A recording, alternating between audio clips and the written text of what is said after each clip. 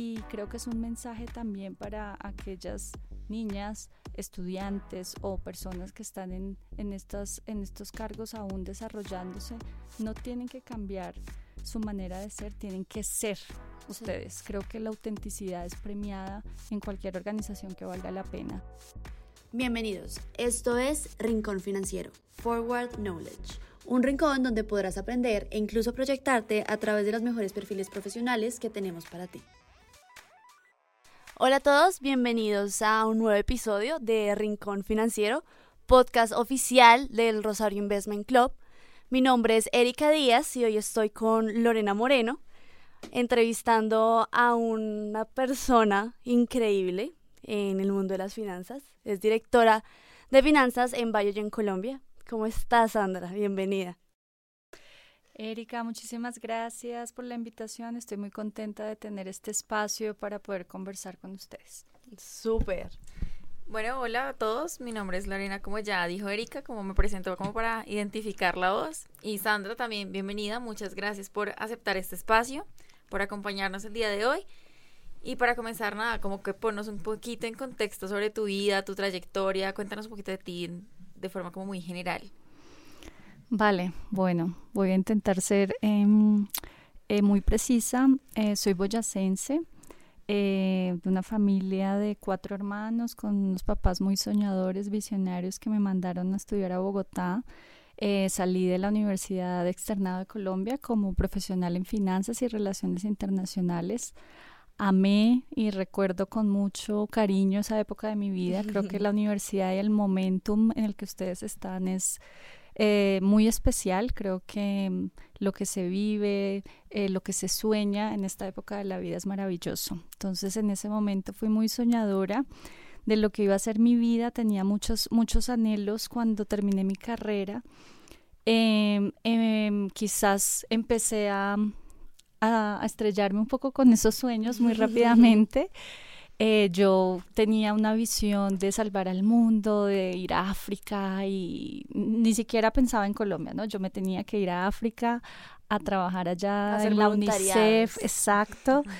Y la mitad de carrera, mi papá tiene una situación laboral que nos pone en un reto financiero y tiene que contratar o tenemos que acceder al crédito de ICETEX. Entonces, cuando salgo de la carrera, mi diálogo es: no puedo ser una carga para mi familia, tengo más hermanos, soy la mayor.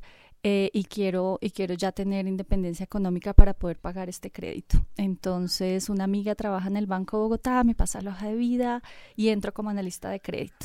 Entonces, muy diferente la versión de África a Banco de Bogotá.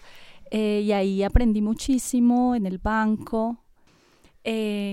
Luego empecé a sentir que me faltaba algo y empecé en esta búsqueda de poder encontrar qué era eso con lo que yo no lograba conectar, y duré 7 años en esa búsqueda, 7 años largos de mi vida intentando encontrar un trabajo en el que yo pudiera conectarme mejor. El banco fue muy generoso conmigo, me dio una licencia de 1 año para ir a estudiar inglés en Boston.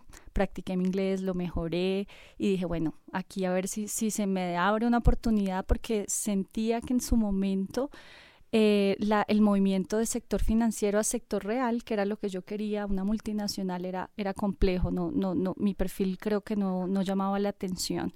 Entonces voy a Boston, vuelvo y digo, no, necesito hacer un MBA para también dinamizar mi perfil.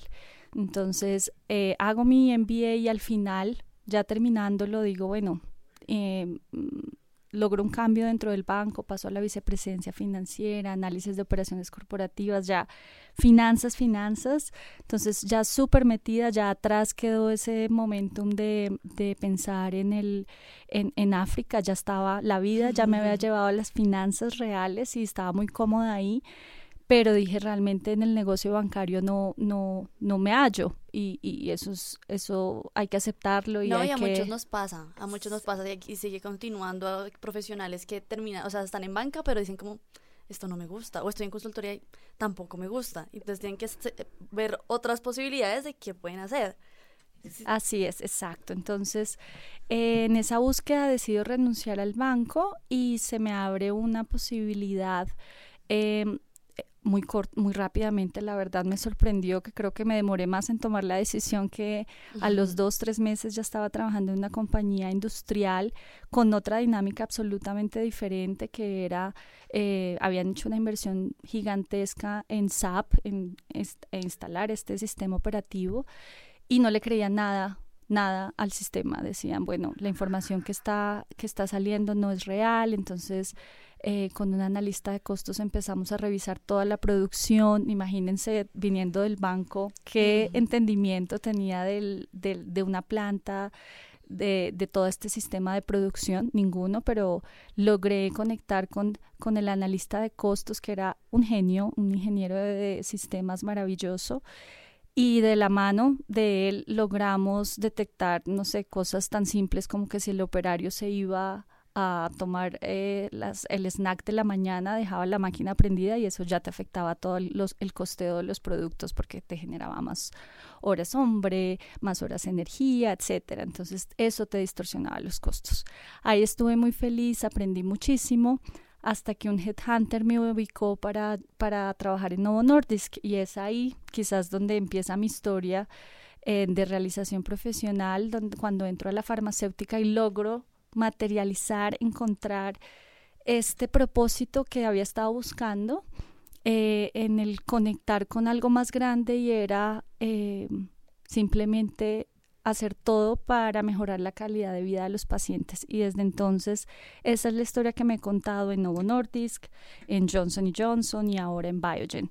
Yo creo que independientemente de estar en finanzas y no estar en el campo, no estar en el área médica, desde las decisiones que tomamos de presupuesto, de precio, de optimización de gastos, de apoyo al negocio, de ayudar a que las cosas pasen, nosotros estamos mejorando o apoyando esa tarea de dar acceso a los pacientes y a mejorar la calidad de vida de los mismos. Entonces, bueno, espero haber cumplido con la breve introducción que me pidieron. Sí, ya conociendo un poquito más, me parece muy curioso que al inicio tenías como muy claro ese enfoque de irme a África, un voluntariado, pero al final se termina relacionando como con esa vinculación al mundo farmacéutico, ¿no? Porque de una u otra manera estás haciendo como un bien social, una ayuda humanitaria, pero desde tu campo profesional.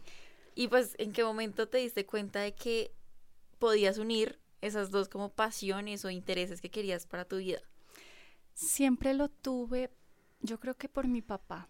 Mi papá es una persona que siempre tiene una visión de ayudar a la comunidad, de entregarse a lo social. Entonces nunca me pude visualizar con esta visión fría que quizás se puede tener de las finanzas, de que son los números, es los resultados, sino que para mí el impacto que eso puede tener en la sociedad es realmente importante. Y yo me cuento una historia, y eso es como cada uno se la cuente. Yo me cuento la historia de cómo estoy facilitando el acceso, yo me cuento la historia de cómo estoy apoyando al mantener la compañía de manera rentable, a que existan empleos y que las familias que trabajan en la organización se beneficien de este bienestar. Entonces yo siempre quería, y eso era lo que necesitaba, un propósito para que lo que me hacía levantar todos los días tuviera sentido. Entonces sí, quizás esos sueños de joven que tuve cuando, ese era mi sueño de ir a África cuando entré a la universidad, ahora lo logré transformar a este propósito que realmente me conecta mucho todos los días, y que sí, definitivamente habla de esos valores que puso mi papá en mí. Claro. Biogen es una farmacéutica que, además de cotizar en Nasdaq, hace medicamentos para el Alzheimer, la esclerosis múltiple, que es una enfermedad realmente degradante para un ser humano, lo mismo que el Alzheimer, y pues el impacto que tienen las familias de quien lo padece. Entonces, cuéntame un poco, digamos, cómo es la dinámica acá en Colombia, porque si bien es una compañía ya en Estados Unidos, ¿cómo llegan a Colombia? Mira, Efectivamente, son enfermedades, nosotros estamos en la parte de neurociencia, son enfermedades degenerativas que tienen, no voy a decir muy pocos estudios, pero que tienen unas condiciones que impactan la calidad de vida tal y como tú lo dices, no solo del paciente, sino de los cuidadores. Entonces, realmente, si uno va más allá de los pacientes, a las familias de los pacientes, cuando nosotros estamos impactando con nuestros tratamientos, estamos llegando a muchas más personas, porque realmente al mejorarle la calidad de vida a un paciente, eso se extiende a sus familias. La idea del negocio de abrir la operación en Colombia viene de esa necesidad de extender y tener acceso o darle el acceso a muchos más pacientes en el mundo. La TAM ya lleva, o la operación en Latinoamérica ya lleva más tiempo. Las afiliadas de Brasil, de Argentina, están mucho más consolidadas que quizás unas más recientes como México y Colombia. Sin embargo, Colombia es un mercado llamativo. Nosotros tenemos un sistema de salud robusto, maduro, y eso hace que la población sea un buen mercado. Sea un mercado exacto, llamativo para invertir. Claro. ¿En qué momento tú te vinculas a Biogen? ¿Cómo fue como ese ingreso a la multinacional? Estaba en Johnson & Johnson y en Johnson & Johnson tenía el rol de Finance Manager para Latinoamérica, un rol en el que aprendí muchísimo. Johnson es una organización muy grande, una organización matricial donde creo que yo nunca había conocido tantos financieros en una misma empresa, con unas dinámicas de multinacional. O sea, Johnson es grande, entonces en la que pude aprender muchísimo, pero mi sueño siempre había sido ser la cabeza de una afiliada, de una multinacional para un país, y me llaman simplemente a vivir este sueño. Entonces realmente incluso había un cargo, después me dijeron, no, tu perfil aplica más para esto, y yo era como, no, ustedes deben estar equivocados, literal. Esa fue mi reacción, como, no, a ver, revisen, ustedes están seguros que no me quieren ofrecer, me mantienen en este proceso, pero me quieren ofrecer ahora que es como mi sueño. Y pues al abrirse esa posibilidad de ser la cabeza de finanzas para una afiliada de una multinacional como Biogen, pues era un honor, un orgullo. Entonces no dudé en aceptar el reto, y definitivamente ha sido un reto organizar todos los procesos, generar eficiencias, asumir cada uno de los desafíos que implica administrar o manejar negocios en Colombia. Entonces ha sido un aprendizaje maravilloso del cual estoy muy, muy agradecida y orgullosa. ¿Cuáles han sido como esos mayores retos que han tenido que enfrentar en este mercado, en el mercado colombiano? Quizás uno de los más importantes es el tema de acceso. Nosotros, al tener enfermedades huérfanas, nosotros estamos en dos enfermedades, una la atrofia espinal muscular y la otra esclerosis múltiple. El Alzheimer ahora o aún está en nuestro pipeline, en lo que vendrá, pero no está en el mercado colombiano aún. Entonces, todos estos temas de acceso, de cómo configurar unos precios de alguna manera accesibles en un estado que tiene muchas complejidades y muchos desafíos en términos de financiación, pues ahí es donde quizás convergen la mayor cantidad de desafíos que tenemos como organización. Bien, y me llama mucho la atención de cómo manejaron el tema de la pandemia, o sea, un poco de los desafíos como en Colombia, y ahora en Colombia y la pandemia como al tiempo. ¿Cómo fue ese proceso?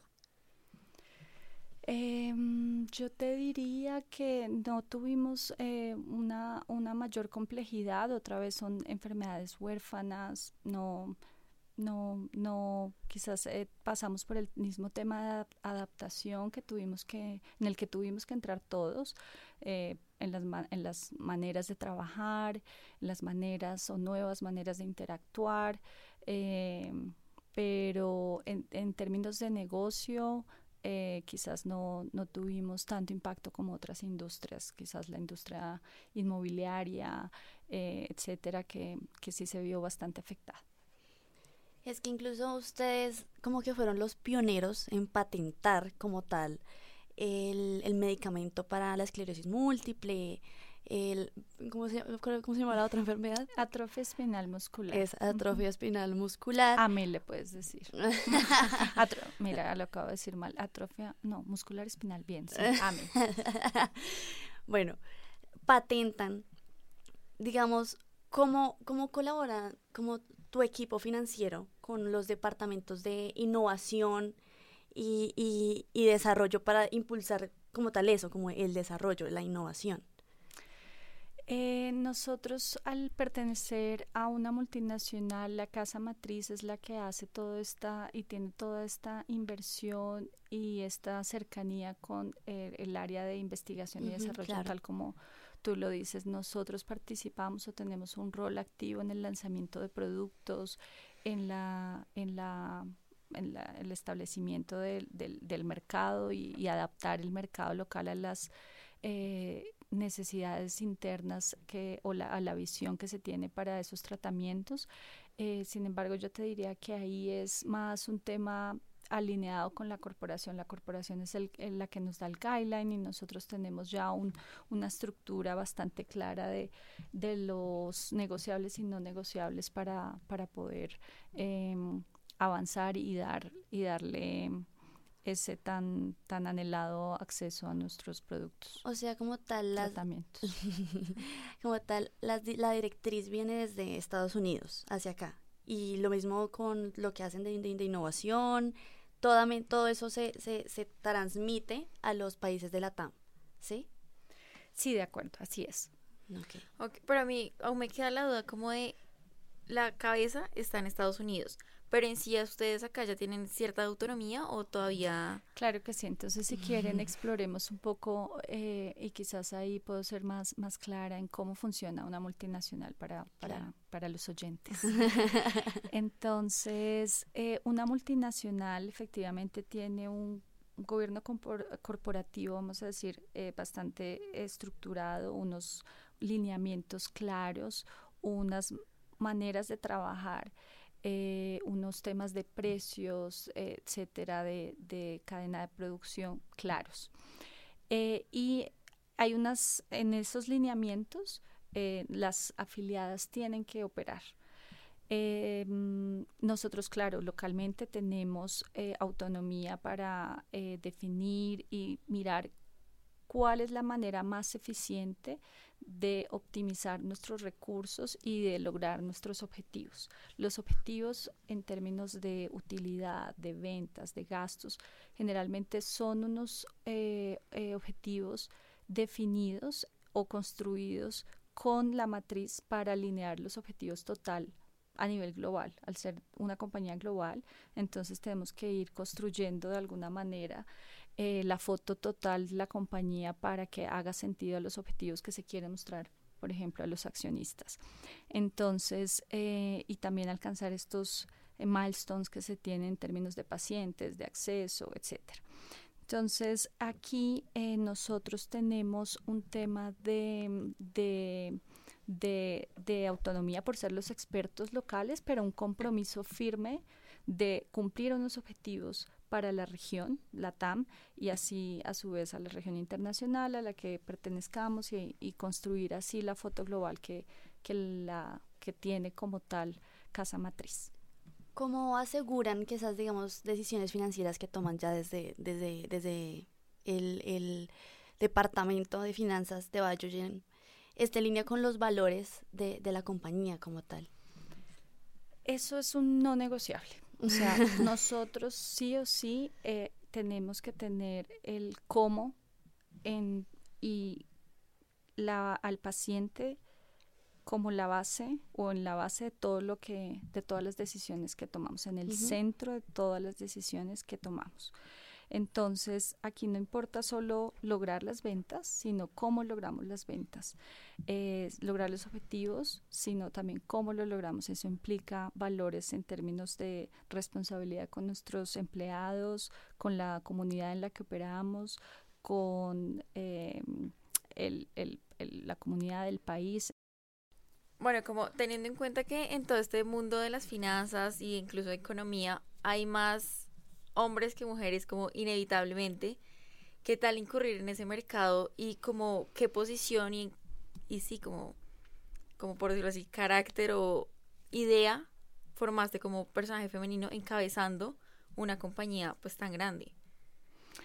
Mira que me conté muchas historias y quizás un poco antes de llegar a Biogen, quizás las tenía que aprender para poder llegar a este rol. Y la primera vez que fui manager, quizás no desde el... Hay muchos hombres, pero desde el hecho de soy mujer, dije, no, tengo que ser muy seria, tengo que ser muy estricta, muy... no sé, muy como muy brava. Sí. Como para que te tomen para en serio. Para que me tomen en serio. Esa historia me la conté. Y lo hice, creo que por cerca de un año traté de jugar esta persona que no soy y fue agotador. Fue agotador porque... No eras tú. No era yo, entonces tenía que jugar un rol que no, pues en el que no me sentía cómoda y tampoco veía los resultados, tampoco veía que la gente conectara, que dijera, ay sí, Sandra, ¿cómo estás tan brava? Vamos a correr y te vamos a entregar. Entonces, no sé si rápidamente, pero vamos a decir que al año empecé a ser más, a honrar más lo que yo era. Y si vengo ya al presente, creo que ha valido la pena porque ahora en mi rol soy yo. Puedo ser de una manera auténtica una persona que navega con la misma tranquilidad una discusión en la que tengo que hacer énfasis en que necesitamos lograr unas ventas, en que hay una situación crítica con un cliente, en que no estamos logrando X resultado y luego pasar a una conversación totalmente diferente sin que se cuestione mi credibilidad, mi profesionalismo.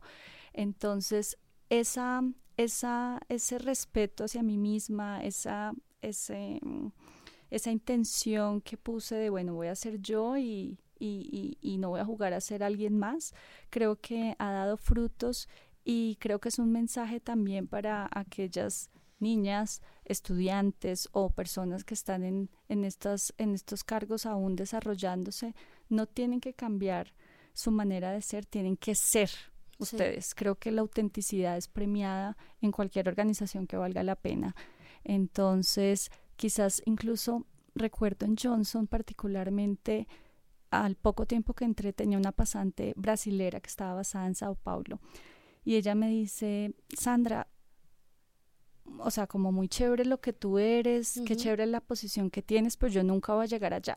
Y yo, mi mundo colapsó. A ver, ¿por qué te estás poniendo los frenos?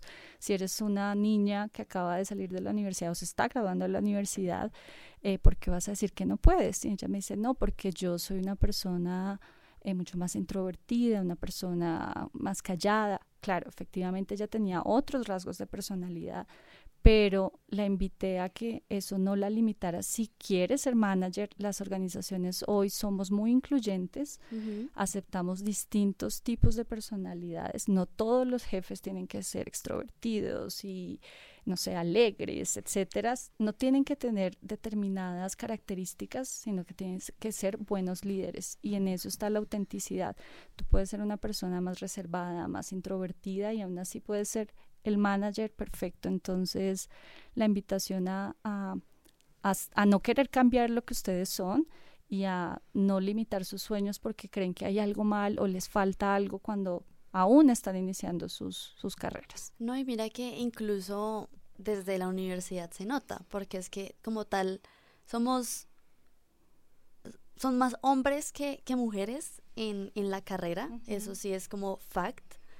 Incluso desde nuestro equipo somos 3 mujeres alrededor de una cantidad de hombres que tienen una opinión distinta y que tienen un carácter fuerte. Entonces, donde uno no vaya como con ganas, con fuerza, se lo comen a uno. Y creo que, digamos, Lore y yo hemos como tratado de manejar la cosa porque de hecho, sí, hemos hecho como un cambio como tal en cómo manejamos el club hoy en día, lo que es todos los proyectos que se llevan a cabo dentro del club.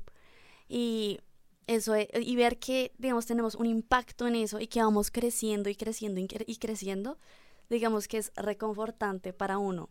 Y digamos que se puede decir que uno sí lo está logrando, o sea, sí se puede, incluso siendo mujer.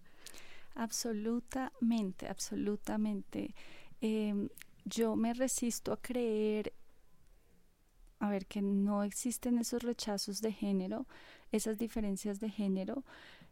O sea, sé que están ahí, pero yo sé que si uno está con profesionales, con personas respetuosas, esas barreras o esos sesgos que a veces son inconscientes se pueden superar. Entonces yo he logrado coincidir con personas que desde el respeto, desde el profesionalismo, y desde este lado dando buenos argumentos, cuestionando respetuosamente, etcétera, se puede construir un diálogo para decir efectivamente, mira, lo que hace más sentido es irnos por esta estrategia, lo que hace más sentido para el Club del Rosario es ABC, y creo que yo no sé si es no apagar esa voz, y saltar a seguir nuestro instinto y a decir lo que queremos, porque siempre las mujeres vamos a tener algo que vale la pena ser escuchado. Entonces, a pesar, y me recordaste cuando estaba haciendo el MBA, que la mayor parte eran hombres, pero realmente yo me contaba una historia de, bueno, estoy acá, estoy en este lugar, y no es de superioridad, sino de estoy acá y soy una más. O sea, tengo las mismas capacidades para poder lograr el tema. Entonces creo que desde la igualdad, desde sentirme par, en términos profesionales, está la posibilidad de que también el trato sea de un par, desde el género masculino. De acuerdo, y ahora que mencionas eso del MBA, me pongo a pensar mucho y como hacer retrospectiva de como esos retos que hemos asumido nosotras. Y yo siento que una parte importante es el hecho de cómo creernos el cuento. Yo siento que eso es difícil, o sea, entrar a decir, no, ven, esto mejor es así, o de yo también tengo la autoridad, yo también puedo hablar, yo también tengo ideas, es duro, o sea, como... Sí, niña, sí, sí, es duro, y quizás es una voz que no se va a ir, pero que realmente sí podemos bajarle el volumen. Eso con seguridad se los prometo. O sea, ya hay muchos estudios y mucha información acerca del síndrome del impostor, que creo que quizás lo han escuchado, y es esa voz. Yo la primera vez que lo escuché me lo regaló una jefe de Novo Nordisk. Ella me regaló un libro de, ahora olvidé su nombre, Lean In, y ella se llama Sheryl Sandberg, si no estoy mal. Y el libro ella era la directora de operaciones de Facebook, ¿vale? O sea, ¿qué tiene que validar? ¿Qué tiene que cuestionar? O sea, ¿quién le va a cuestionar algo a ella? Y ella decía, no, yo siento que estoy donde estoy porque Dios es muy grande y me puso acá. Y yo dije, no, tú no. Yo estoy acá porque Dios es muy grande y no sé en cuánto tiempo se van a dar cuenta que soy una farsa y que se equivocaron. Y entonces al leerla a ella fue como, wow, no soy la única. Y se lo pasé a una amiga y mi amiga como, yo pensé que era la única que me decía esto. Y entonces fue como de alguna manera, una fraternidad ahí del no sentirnos solas, que éramos las únicas que pensábamos así de sí mismas, y empezar por el contrario a darle la vuelta y decir, porque creemos que Dios es muy grande y que es por un milagro que estemos acá en las posiciones y ejerciendo y tomando las decisiones que estamos tomando. Entonces, eso quizás es una, no sé si es una creencia que tenemos que ir desdibujando, un temor, pero al serlo consciente, al decir como, yo porque creo que no merezco estar acá, yo porque creo que estoy en este leadership team y no merezco hablar, o que lo que yo voy a decir va a ser bobo, no es tan inteligente como lo que puede decir mi compañero. Es al cuestionarlo, les aseguro que que se les abre una perspectiva a decir, no, eso no es real, viene de no sé, de algo que tenemos en el inconsciente o un temor colectivo en el género femenino, no lo sé, pero efectivamente yo he estado preparada, yo estoy aquí presente en la conversación, en la discusión, yo tengo esta duda, mi mente analítica me lleva a cuestionar A, B, C, ¿por qué no lo voy a decir? ¿Por qué no lo voy a verbalizar? Entonces siempre que duden de hablar o no hablar, pensar o no pensar, es si yo hice un ejercicio juicioso para llegar a esta conclusión o para tener esta duda, vamos, díganlo. Lo peor que puede pasar en un entorno respetuoso es, mira, esto ya lo aclaramos, esto ya lo dijimos, o esto se responde acá, o ya, y pasa. Pero ustedes van adquiriendo esa seguridad de poderse expresar y confiar en esas preguntas que les van surgiendo y enraizarse en esos espacios que la vida les va generando. A mí me causa mucha curiosidad, ¿tú cómo encontraste como ese equilibrio entre no cambiar tu personalidad, pero a la vez creerte el cuento de sí, yo soy la líder y... Es lindo lograrlo. Y quizás hay días donde se puede mover y decir un poco, lo logré o no lo logré, pero son ahora muchos más en los que me siento en paz en ese sentido. Si pienso en el equilibrio de cómo lo logré, pues en prueba y error, ¿no? Entonces, sí, como les dije, sí, con mis intentos de ser una persona muy seria y muy como voy a hablar de finanzas y quizás hasta en el tono de voz lo intentaba poner más fuerte.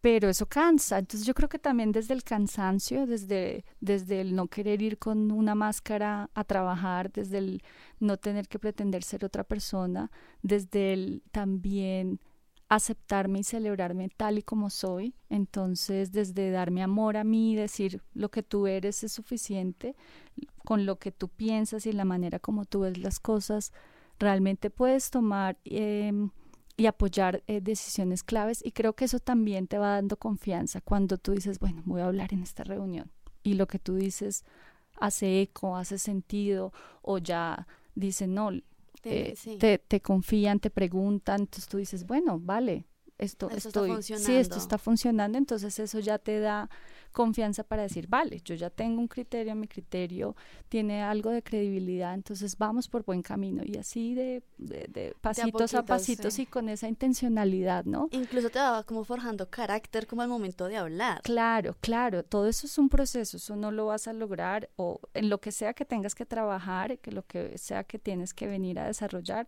no lo vas a desarrollar de un día para otro, pero si tienes esa intención clara de yo me quiero poner por encima, o sea, yo quiero darme respeto, honrar lo que soy, desde el amor por mí, desde ponerme un lugar bonito en la vida, relacionarme bonito en todos mis ámbitos de vida, se te van a dar las oportunidades con seguridad.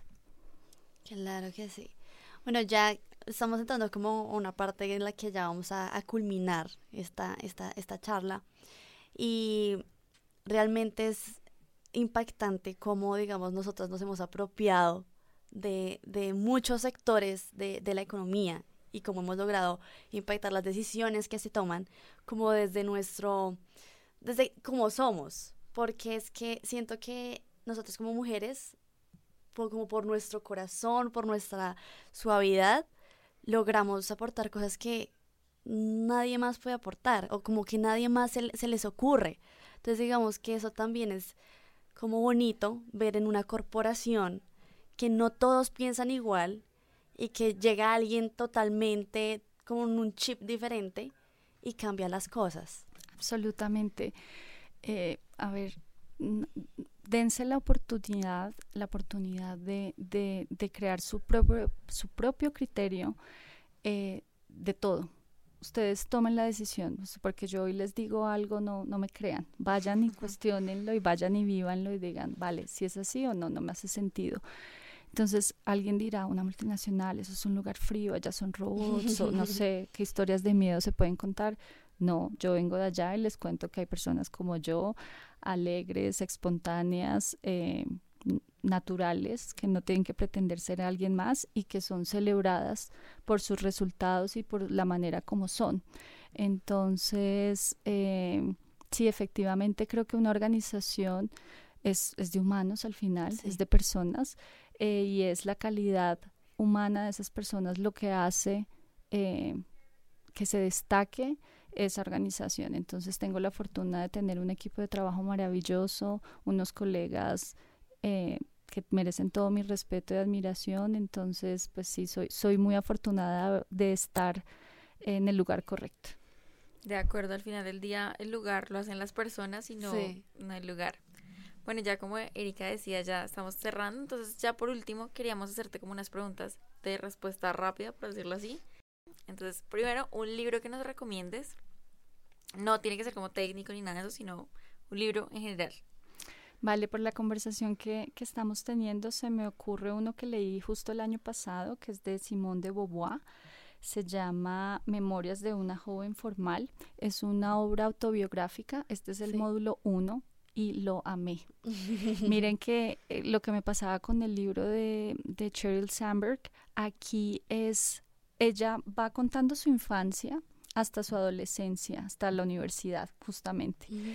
Y en el contar su historia va como desdibujando conceptos que tiene por su familia, viene de una familia burguesa, de lo que espera la sociedad de ella como mujer en la época burguesa en Francia, y lo amé. O sea, realmente fue, a veces te pintan a estas feministas como mujeres muy fuertes y muy como, que esa no es la manera, que ya son extremistas, y me enamoré de la manera como ella fue significando o resignificando su vida. Entonces realmente es un libro que si tienen la oportunidad, por favor, léanlo.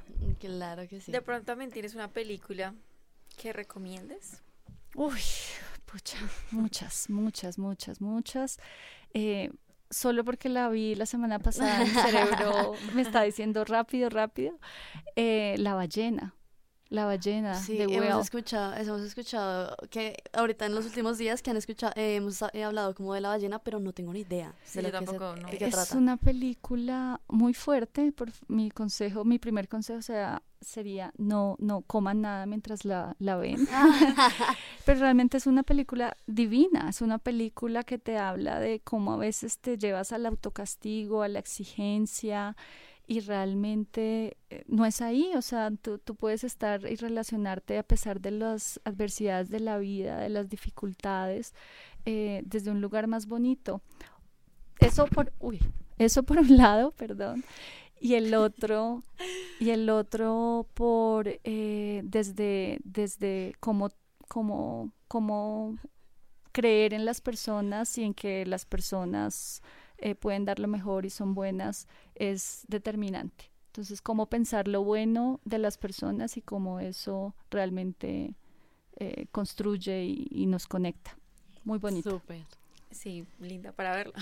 Me cuentan. De pronto tienes algún referente o una como fuente de inspiración que tú todavía sigas o que en algún momento tuviste y dices como esto Yo me creo ayudó que mucho. mis jefas mujeres han sido un referente. Siempre que veo una líder me inspiro, me lleno de admiración porque las veo con los mismos retos, los mismos dilemas. Sí.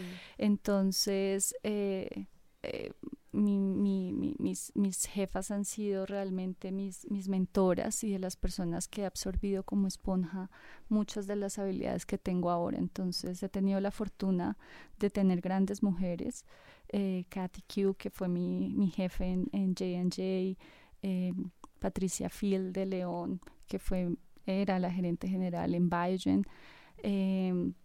Para no dejar a nadie por fuera, dejo hasta ahí, pero sí mujeres de mucho valor que me han enseñado muchísimo.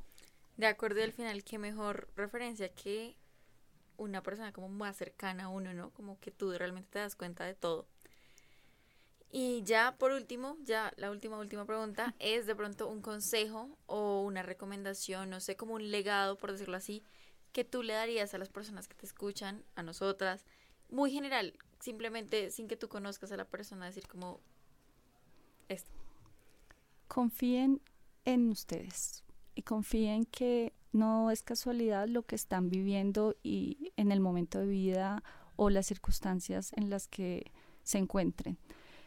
Con seguridad, si se paran de en una posición de aprender lo que la vida les está mostrando, podrán capitalizar, sea un momento alegre o no tan alegre, bueno o malo, un aprendizaje. Entonces creo que ir por la vida diciendo que puedo aprender de esta situación, ir por la vida diciendo, no rechazando por qué estoy viviendo esto, por qué me pasó a mí, sino de alguna manera asumiéndolo y diciendo, bueno, ¿para qué? Sí, apropiándose. ¿Para qué? Exacto, ¿para qué estoy viviendo esto? Te cambia la vida.